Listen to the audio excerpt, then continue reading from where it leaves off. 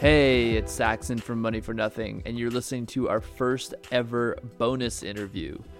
2021 will be dropping additional interviews and conversations between Sam and I around all things music and capitalism. And if you'd like to hear our bonus content, be sure to just sign up for our new newsletter by going to moneyfornothing.substack.com. That's money, the number 4, nothing. So today, you'll be hearing my interview with Stephen Thomas Erlewine. A few episodes ago, Sam and I did a show on the life and death of greatest hits albums, and in doing so, we read a lot of reviews, and particularly ones by Erlewine, who was writing them while working for AllMusic. Erlewine also wrote a great article lamenting the loss of greatest hits albums a couple years ago for Pitchfork. And so while we weren't able to get him on that episode in time for when it needed to drop, I still wanted to chat with him. I'm a big fan of Erlewine's writing, and if I'm being honest, he probably had more to do shaping my early musical knowledge and my musical taste, probably more than anyone else writing in music right now. I was a big fan of AllMusic when I was younger, just trying to orient myself historically when delving into various scenes and eras and bands and artists from the past 60 years. So even though we weren't able to get him on that show, I was still definitely eager to talk to him about greatest hits albums, how they were a massive cash cow for the record companies, reselling music they already paid for back to you, but also how they kind of help crystallize artists' careers and a whole lot more. So with all that being said, here's our interview. And once again, if you like this extra content, be sure to sign up for our newsletter. Enjoy. I just kind of want to start with some of your work at AllMusic, and particularly one thing that Sam and I wanted to ask was, how the hell did you get every music reviewer's dream job there? Oh, well, it helped to be in at the ground floor because AllMusic started as a book project by my uncle in 1991, which is a long time ago now, and he basically was putting together something to counteract the Rolling Stone Record Guide and other parts of rock press. Because if you ever open up the blue edition of the Rolling Stone Record Guide, you could go to, the Carpenters, and there would just be a bunch of 1 and 2 star reviews. And so the idea was to have a guide that would take the artist's body of work in context of the artist itself and say that, okay, this is a good Carpenters album, this is where to start, etc. And greatest hits actually came into the conversation quite a lot. But I started doing that as I was a freshman in college, and over every break, whether it was like spring break, summer, I just worked like 80-90 hours a week on it, and have been there as staff's changed and ownership's changed. And so what you see on AllMusic, which is still up and running, but it also gets the database, which is now owned by Xperi, gets licensed out throughout the internet. That draws upon work that myself, my staff, and a bunch of freelancers have done over the course of now 30 years, which is really, when I say it out loud, it's really kind of ridiculous. But no, I mean, I absolutely love it. And like, I think I don't know if I mentioned this in my email, but I think that, I mean, by osmosis or inadvertently, you've probably shaped my musical taste more than like anything else. At least AllMusic has. But I mean, I feel like every time I'd read a review or go in search of an artist and their discography, like your name would pop up. So I think it definitely has this like lasting influence. That's incredibly generous and kind, and that makes me happy to hear, because usually, like, when we've been doing this, it's you don't know who's reading it or if anyone's reading it, which is, I think, a good thing in terms of writing, because you can just get it out there, and eventually it'll hopefully find its audience, which it appears that as it has. So diving in a little bit more into this, and like I'll definitely like get into the greatest hits stuff, but just sort of getting like a little bit of a background, like all, and because I think it's all related. all music's like focus like seems to me to be very much built, like for the record collector, music geek, the historian, the archivist, and just how it's like very detailed about release dates and like players and producers and everything. And in that sense, I feel like it's extremely valuable to a lot of people, particularly in like understanding the history of popular American music and beyond. But like in the shadow of our sort of current streaming era, like living among like the Spotify's of the world, I feel like it kind of holds a very different kind of value that the revenue streams tend to flow away from, because it's essentially like a history archivist project and not really centered around profit necessarily. And it's also different than like a Pitchfork, which I feel like has a review archive but operates from like more like a magazine. So I guess I'm like considering all this, I'm kind of curious about your opinion of like all music's place in like the music ecosystem right now, because I feel like a lot of things that it holds value to are those conversations are starting to sort of arise. It's weird because I think that the database that started as All Music and is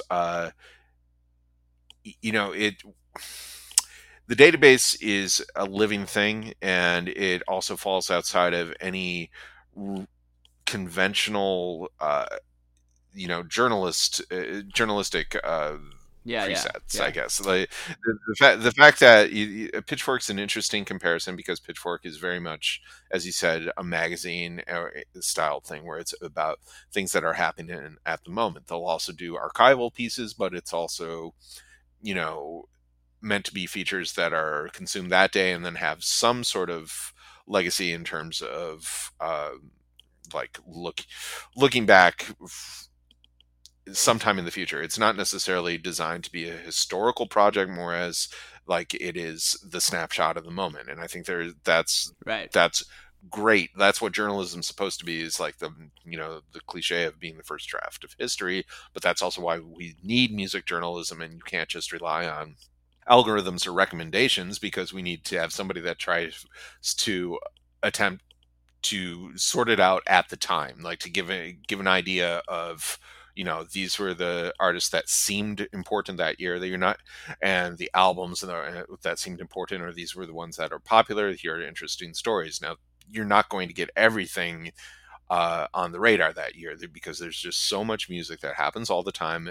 Inevitably, editors, journalists, fans miss things that are happening, and when you look back, you're able to sort out the good stuff that wasn't heard, or you realize that some of the stuff that was acclaimed wasn't that great. And that's where sort of All Music tries to step in, which is where looking at things in the past and trying to put them in context, and like saying like, okay, this was something that was popular and it sustained itself, or this was a one-hit wonder, or etc. And since we continue to build the database as we're living through history, we have an element of first draft journalism, but we try to relay that same aesthetic to newer things that are coming out as we're writing new bios or doing album reviews. The fact of the matter is you're going to get it wrong sometimes, and that's fine. But because, especially for us, because we're a database, we can be flexible. We can edit text, we can replace text, we can do all sorts of things that help to get our original intent, which is to be some sort of guide to everything that's out there. And originally in the 90s through the 2000s, that was very much a consumer guide sort of thing, like, because you're sorting out different albums in the discography, and you're also sorting through compilations. And now, as that falls by the wayside, it's making sure that our biographies are very much all-encompassing and accurate. And it's because that's also the stuff that gets licensed to Spotify, Apple Music, etc. And that's also the first point of entry for a lot of people. So I think that that just, it's subtle editorial changes with us, and we try to keep the album reviews going because there's value in that too. But a lot of places just don't publish album reviews these days too. It's a very weird state that we're living through right now. Yeah, I mean that leads into my next question, because I think it's also interesting when thinking about the future of the album. And I say this very much in the shadow of the growing disappearance of greatest hits albums as well. But as to whether this approach is even the best way, like moving forward, of like critically analyzing or archiving an artist or a band. And I think like one example, um, that maybe it's already sort of at odds with is, I think about something like dancehall music, where Yeah. in Jamaica the music industry is very much dominated by the single and not the album. Mm-hmm. And I also know that some prominent music critics, as you might have read on Twitter, Yeah. have noted that the album's diminishing importance, particularly for like some artists in pop music or hip hop. And like the dominating of the streaming services and TikTok and on-demand listening and all that. Oh, sure. I mean, like you also get into, for a long time, mixtapes in hip hop, which are Right. unofficial albums, and they are kind of canon in a way, but they're not codified as official albums, and they will sometimes not show up on Discogs, or they'll not show up in our database. But that means they're still important to the evolution of an artist. And I hope that in terms of our content, we get that covered in the biography. We might not get Right. like because it's difficult to review mixtapes or singles just on a basis. And I also don't know if the readerships are always there for single reviews. I see a lot of publications that have tried it, but I don't know if there's any traction to it. But I think in terms of an album surviving, it's currently still the best way to focus an artist and an audience. Like it still, it costs money to go into the studio, and if you're going to go into the studio to record one song, you might as well do five. And then that diminishes somewhat with people doing it more at home. But even if you're trying to get somebody's attention, it's sometimes easier to have an EP or an LP. Like, okay, this is a collected set of songs, because I see, like, with pop and country artists doing just a succession of singles. Sometimes it's just tiring as a listener myself, like saying, like, well, why am I paying attention to this? But that's a different format than, say, dancehall or hip hop, which the listeners are expecting that to be part of maybe a greater mix. And but I still think that for it's not just writers. I think audiences sort of like to have a focus of an album, and that will, we've heard that the album's disappearing for about 20 years now, ever since the debut of the iTunes store. And it hasn't disappeared because there's still function for it. It's interesting because the album format itself is intrinsically tied to, physical constraints. It was a commercial piece. It's a commercial product designed to be sold, and but it's the term's sort of outgrown its LP origins, and it now can be a bucket for anything from LPs to CDs to digital. So yeah. I mean, I guess though, if there's anything we can kind of maybe zero in on in this discussion, is that maybe in some ways, and I'm curious what your opinion is about this, but maybe in some ways this sort of sanctification of the capital A album as this like encompassing sort of like work of art, like that, perhaps that's begun to sort of lose a little bit of weight, and like just even having the discussion about the future of the albums has kind of poked holes in that sort of importance. Which is like, it was just interesting, particularly if we kind of tie it back to the greatest hits albums, because this sort of idea of like, the capital A greatest hits album is kind of, the capital A album as like this whole encompassing, piece of art, is also why greatest hits albums were sort of originally like derided. And I just find it kind of like ironic now, that now, like, as you say, maybe the albums aren't disappearing, but maybe like viewing them that way is starting to sort of erode in a way. Wow. Yeah, I think that you're onto a couple of really interesting points. It's because, and I think that rock criticism and music geek culture have romanticized the album over the years, and I'm definitely part of that. And I think that there's reasons for it, because there was, during the golden age of the album, there were artists that were writing to the format, but the fact that there Right. were some that did that, some artists did that, and it gives rise to the idea that everybody did that, or that the LP Right. itself Right. was always a work of art, when it really started out as, it's a commercial product. And like, Yep. even the kings of album rock were still making commercial product. They would either have to Yep. contractually deliver one or two a year, or they knew how to uh, sequence to make an album flow better, but they're still making an album that's meant to be sold.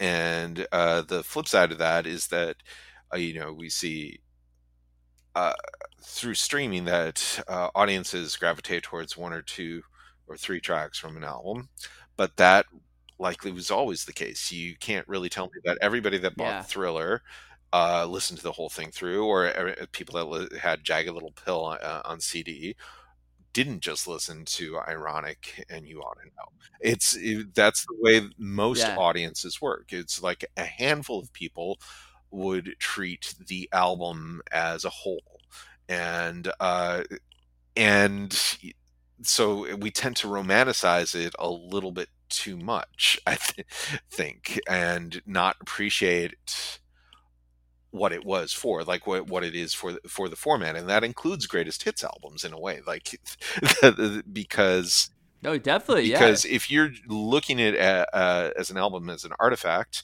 that's uh, very much an artifact of what the artist seemed to be like at the time, or what the audiences spoke to at the time. And and it also, a greatest hits album functions like an album itself. Like, it has 10, 12, 14 songs that work together, and some greatest hits would also have new songs, or things that weren't exactly hits but become part of the canon because they were selected on that. And algorithms do that to an extent, but the greatest hits really helped shape a narrative around an artist. Yeah, yeah, I really like that. As you kind of wrote so well in an article a few years ago for Pitchfork, you kind of mentioned this idea of a shared experience, and Hmm. that there actually really is reason to lament the sort of disappearance of the greatest hits album.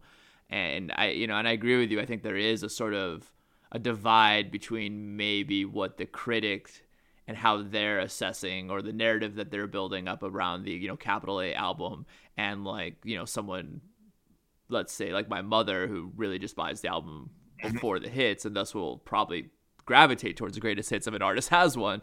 So I mean, can you just like maybe Right. run through some of the things that we are losing, in your opinion, with the disappearance of greatest hits albums? Well, I think that we are losing a couple of different things, and one is the a shared vocabulary, essentially, that that this is it's a concrete item. If you go to get the Beach Boys' greatest hits, or endless, whether it's Endless Summer or whatever, that everybody knows that these are the greatest hits.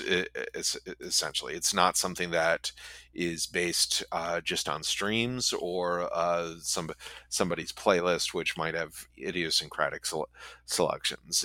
Like, this is like a shared thing of like, and it also is an enduring thing because it's a record or CD that can be passed along, and so it's a good basic intro or primer. And it's Mm-hmm. also a very and in terms of introductions, it can be a very good way of summarizing a, an artist's appeal that you can't quite get on the albums itself. And I think it's it's the biggest selling compilation of all time, but the Eagles, their greatest hits, is an excellent Mm-hmm. excellent example of that, because if you listen to those early Eagles albums, they're kind of slogs. There's a lot there's a Yeah, lot of yeah. that it's pleasant enough as sound, and sometimes there's something like James Dean or something that might be fun, but it's definitely not as good as the hits themselves. And but so if you put the hits together, you have a better impression of what the attributes of the band was and uh, why people thought it was they were they were such a big act. Um, and then that can sort of shape the narrative later. Like if you have the Eagles' greatest hits, Steve Miller's greatest hits, I would say maybe even Tom Petty's greatest hits to a lesser extent, but that becomes, because they're enduring, they're in people's car stereos at home, they're on jukeboxes, and they're heard in stores, you know, that just sort of has like this connective fabric. Yeah, and I think I want to put a pin in that. It's funny that you mentioned the Eagles because I actually was uh, I was going to mention them in my next question, and like I think that everything you're saying, there's also sort of a rewriting of history as well. Very And if much you so. and if you look at that Eagles' greatest hits and going back to the sort of playlistification of everything, or like streaming on demand and the way that Spotify really sort of sorts things out. That, like as you mentioned, that's one of the top, like it kind of the Eagles' greatest hits goes back and forth with Thriller, but if you want to find that greatest hits on Spotify, you have to scroll to the very, Mhm. very bottom of their artist page, and you're gonna pass by that. I'm sure you've seen it, but that Spotify has on every single artist page now, which is the like this Yep. is insert band, and so it's wild to me that that this album, which as you said really kind of crystallized and put into focus what this band was about, and is also one of the great, like the biggest selling albums of all time, is like at the very bottom of their artist page and like really difficult to find. That's true. Like I've just opened it up right now, and you see the popular has songs that are on that, but Right. they're defaulting to the The actual album. album, which Yeah, yeah.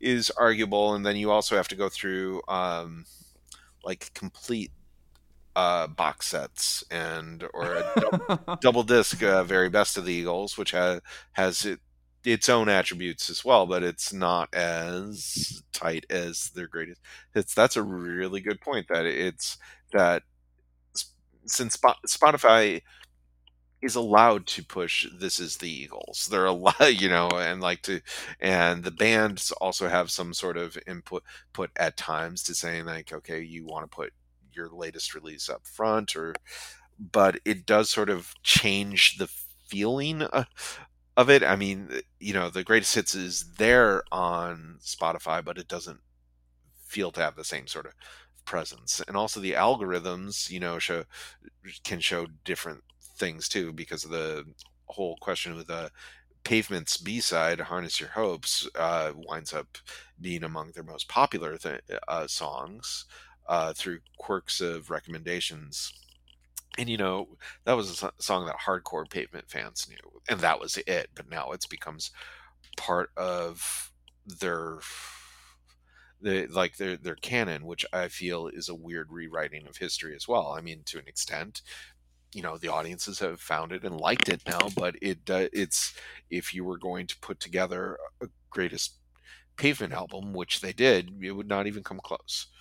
So Yeah, it's like the algorithm is almost reshaping a sort of history, or in how it just sorts out, how right, Spotify has like decided to delineate where certain things go. Like, oh, this is a compilation. Never mind that it's the greatest selling album of all time. Put it at the exactly. bottom. Yeah, yeah, Well, yeah. no, that's an interesting side point, is that for some bands, the greatest hits is part of the proper discography, even though it's often treated as like a side note. But something like the Eagles, or even like a Dylan greatest hits volume 1 or volume 2, there's often, like, they were released at the time. David Bowie's Changes is actually an excellent Yeah, example that's a of good that, one. Yeah. because it was the biggest selling Bowie album in the States, and it was the one that sort of brought him to a pinnacle of popularity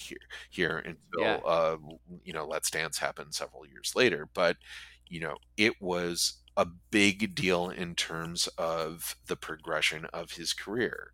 And it still sort of summarizes that first act of his career Yeah. very well, and changes Bowie feels very different than the Ryko's CD version that came out years later that also put in more hits, and but it just gives a different portrait. They're both valid, but if you're going to eliminate or write the changes out of history, you're sort of missing a big part of his evolution.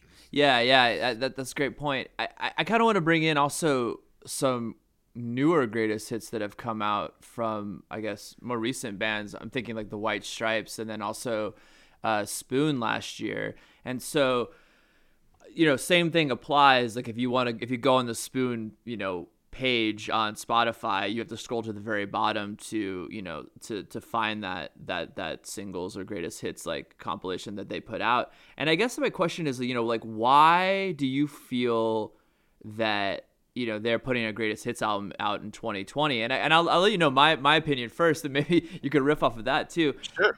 I see it as everything we're kind of talking about, in the sense that I feel that it's an example of an artist trying to sort of take back a little bit of creative control and kind of take control of their own narrative in a sense, and like kind of make this statement around, this is how we want to be viewed, and this is what we want as an introduction, in response to this sort of fractured, unintentional narrative formed by the algorithms that drive Spotify. But I don't know if that's the case. I haven't like read interviews as for their reasoning, but I'm just curious, like what your opinion is about, why even put out a greatest hits album in 2020? It's very similar to that, and I don't think there's been any press with Jack White over the White Stripes, but I do remember Britt Daniel around the time of the Spoon album coming out, so it was saying something along those lines, is that they wanted to present their own version of an introduction or summary, that this is like, and they always, that he liked having greatest hits albums to just put on the turntable and have a good time. And it goes into what we've been talking about, like the greatest hits can have just a different feel than the proper albums. Spoon albums are, I would say, are all worthwhile, but if you listen to the Spoon hits collection, that's a different and worthy experience. And I would say the same thing with the White Stripes, since Jack White definitely has an affinity for retro traditional ways of doing things. I can see why he would do the greatest hits, but the Stripes greatest hits is interesting because it gets to be a lot of early stuff gets put on there, and you also have a B-side like Jolene that gets in there, and it's right. It's not strictly chronological, so it also gives a more of a portrait feeling instead of just a march through album to album. And I think that actually, both approaches are valid. I think this works really well for the White Stripes. It's a bit of a long greatest hits. You might have been better off with a 45 minutes in some is it a 90 minutes? Yeah, it's something like that. Yeah. And which is great. And it also, I like that it deploys Seven Nation Army at the end, but but that also explains something about how the artist sees themselves. And I think that they're both worthwhile. And I feel like there are other bands of the last 20, 30 years that could really, benefit from something like that. Like you can think of this, the Strokes could be a band that gets, they've been around for a long time and people stop paying attention to albums at a certain point, but they had good moments on the bad albums that could be reshaped into making it look right. Yeah. more cohesive body of work than you might initially think. Yeah, I think it's a safe bet to assume that the Strokes will have a greatest hits album at some time. I completely agree. Also, I had no idea they had an album last year, and I actually kind of feel bad about it, and I kind of want to go listen to it. And we'll see. It's a good album, actually. I like. Yeah, I've heard that. I've heard good things. And I like the Strokes. So I guess like this last part, if you still got like another 10 minutes, I just kind of wanted to dive into just like actual like kind of more critical approach to like greatest hits albums. So in writing about a greatest hits albums, say for All Music Hmm. or other places, I'm just Yeah, curious about like how you deal with like critical objectivity. Like what makes a greatest sure. hits album in your opinion? That's a good question. And I would also say that things have evolved for me over the years, where to and there are also a couple of different approaches. You can look at it from a pure consumer perspective, like this delivers the hit singles, or this one misses the hit singles, and and if it's for a long career, maybe they've been on a couple of different albums, labels. You can say, okay, this misses things that were made for Columbia, but it has the RCA or whatever.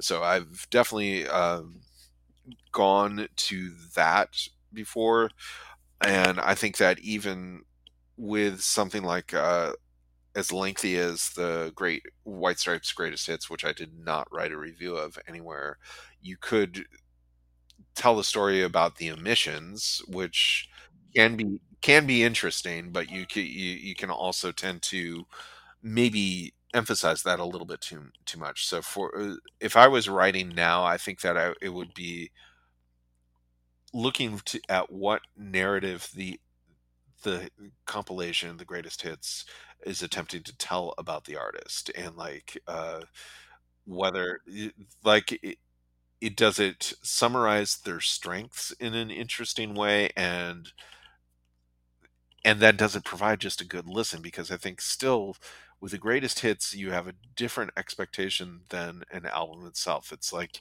it's that in a way you still are expecting like nonstop entertainment to an extent.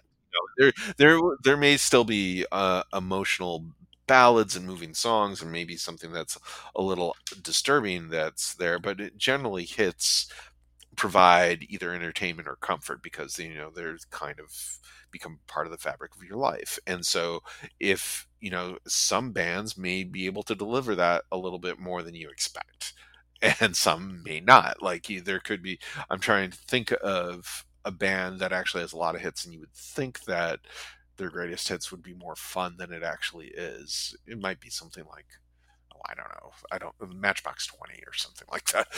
that like, Yeah, yeah. that would be because I do remember listening to their hits collection, saying and sort of saying like, oh, I like some of their songs, but like that's one where the length works against it, because Yeah, yeah. they have a lot of mid-tempo ponderous element, Right. and so Right. that's how I would go critically. It's like, but it's greatest hits are essentially some, or best of albums are essentially summations, and you should see if they, whether the picture that they're painting, whether it actually is accurate to what you as a critic think the band's strengths or weaknesses are.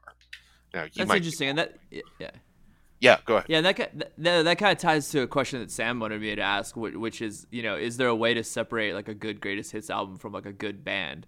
Like, are you reviewing the band, or are you like reviewing the greatest hits as an album, or like A as a little, I think compilation? a little bit of both. I mean, like Yeah, to an extent, uh, the album inherently is about a distillation of the band, right? right, Because right, it's going to be the greatest hits theoretically have most of the better songs. That may or may not be the case, but at least they're the well-known songs. So there's an extent of like whether this band was successful at this kind of thing or something else. But still, what my main objective is as a critic is whether that album delivers an experience. And so the greatest hits, you'll definitely be touching upon the big picture elements of an artist, but you really wanting to say whether it delivers a good listening experience, Yeah. Yeah, I was trying to think when he sent me in that question, I was trying to think of a band who like I don't really particularly like the or band or think maybe they're not the strongest band, but like have really good greatest hits. And I guess that's probably just Eagles, you know. Like I feel like I grew up with that album. I don't know how, but I feel like I know every word on that album, but I couldn't tell you like, you know, much about their discography. Right. Yeah. It's and in a weird way, the Eagles are. You listen to the greatest hits, and you might think that there's more there. Then you go into the albums itself, and you realize that no, there's not. There's like it actually got the main thing. Yeah. And it's also funny that Queen's another one that has a really great greatest hits, and I think that Queen's albums are more interesting, but that original like 1980, 1981 greatest hits LP tends to, you know, suggest that there was a real forward motion, that they knew exactly what they were doing. But then you go listen to News of the World and Jazz, it's like, whoa, they're all over the place. yeah, definitely. That's part of their appeal, but that's also a good reason to have a greatest hits, is to, you know, make yourself look better. Yeah, Sam also mentioned to me actually in our last episode about how apparently like Queen's greatest hits actually changed track listings depending on location. Very much so. Yeah, which is also just like wild, and I guess just a testament to the diversity of like their sound and them as a band. Well, then you get into it just briefly, like there's a David Bowie collection from about 2002, I think, that has different track listings for every territory, which was very easy to do in CD era, but it would be different in Australia, Japan, US, UK, probably Germany, and it's just, which was pretty maddening actually, but. Oh yeah, definitely. But it's sort of revealing. Yeah, and I guess kind of going back to what we were talking about earlier, like I guess you know, how would you be able to do that in, you know, the era of streaming music, you know? And like I guess maybe you know, in some way the estate of Bowie could demand that the Spotify in Australia like has this track listing versus like in the US, but it seems like pretty impossible to sort of have that. No, the whole intent of streaming, which went hand in hand with formalizing a universal release date of Friday, is to flatten everything, to really have differences between territories, and I think that, and that even goes with no difference with regions within a state, the United States, and I'm personally think that's not great. I'm all for like the little quirks between even like Georgia and Brooklyn, Austin and Los Angeles or whatever, because it's telling, and we all live similar lives, but there's a difference, and I'm not a big fan of the flattening. Yeah, I know. I'm there with you. Well, just to wrap up, I got like a nice softball question to toss at you. But I think it adds a nice bow to our conversation. So, do you have a favorite greatest hits album? Oh, that's a tough one. I think that my default will be Chuck Berry's Great 28, just because Chuck Berry's one of my favorites, and I think that one does a really great job of summarizing everying that he did well. Would you consider that like I mean, is that like, does that kind of veer into that territory of like a compilation? Because I'm assuming a lot of those were just singles. But if you're talking about like concurrently released greatest hits, I think that you know, I'm a fan of Changes Bowie. Billy Joel's Greatest Hits 1 and 2 was a big one for me growing up, actually. I wore that one out, and you know, so. But from CCR's Chronicles, of course, big fan of that, but even so, it's like I think no greatest hits does its job as well as the Eagles. Damn them all to hell. I know. It's so true. Well, I really appreciate you talking to me about this and taking time out on a Friday.